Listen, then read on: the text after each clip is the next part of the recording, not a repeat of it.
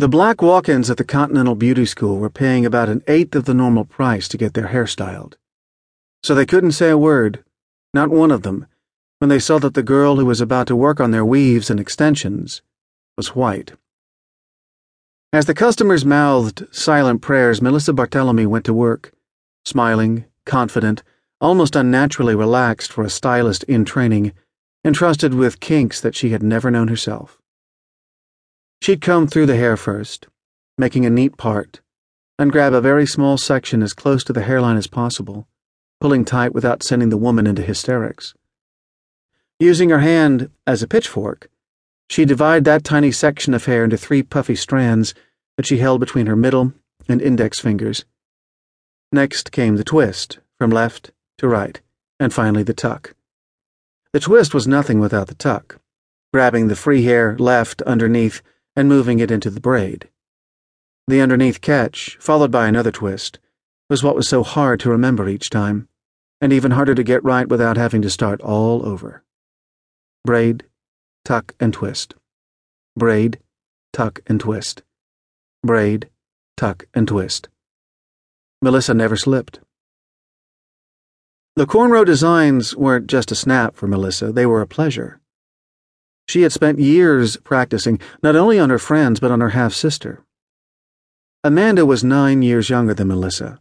Her father, unlike Melissa's, was black. On countless afternoons, Amanda would squeal as Melissa tugged and pulled and braided and twisted and experimented. Yet Amanda probably would have preferred white people hair. She shopped at American Eagle and Abercrombie. Melissa, meanwhile, wore tight braids herself for a time, listening to nothing but hip-hop, and dated black guys almost exclusively. Sometimes their mother, Lynn, thought her daughters had been born in the wrong bodies. Amanda, in her heart of hearts, wanted to be white, and Melissa, for as long as anyone could remember, wished she had been born black. Lynn Barthelemy had known before she bought a pregnancy test. She never missed her period. She told Mark the results. Mark, proud of himself, proposed marriage. That only upset her more. She didn't already have enough to worry about? It was September 1984. Lynn was 16, beginning her sophomore year at Seneca Vocational High School in Buffalo. Mark was 2 years older, a senior on the track team.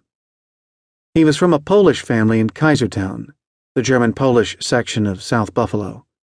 She was from the north side, a neighborhood called Kensington Bailey, a leafy section of town with large houses and wide, quiet streets. They'd been together for a year. Mark used to join Lynn's family on picnics to Emery Park and the beach at Port Colborne, just across the border in Canada. The pregnancy posed a problem. She thought about marrying Mark and what that might be like, and she drew a blank. Mark was so meek. He let his family run his life, and whatever free agency remained, he ceded to Lynn. She couldn't see spending the rest of her life that way.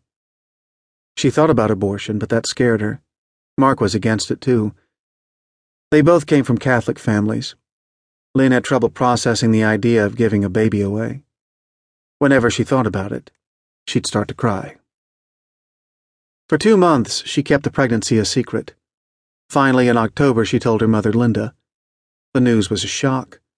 Usually, it was Lynn's little sister who misbehaved, while Lynn was the one who had always performed well in school and followed the rules.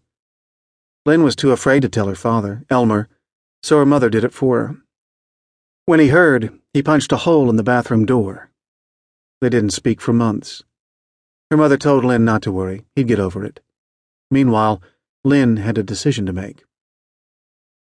Lynn's grandmother offered her wedding rings for a ceremony, if that was what Lynn wanted. At the same time, she tried to be candid. "Don't marry him just because you're pregnant," she said. "You make sure you love him." When Lynn decided to say yes, her grandmother didn't let up. "Why don't you live together for a few months?" she suggested. Mark moved in with Lynn and her parents, and sure enough,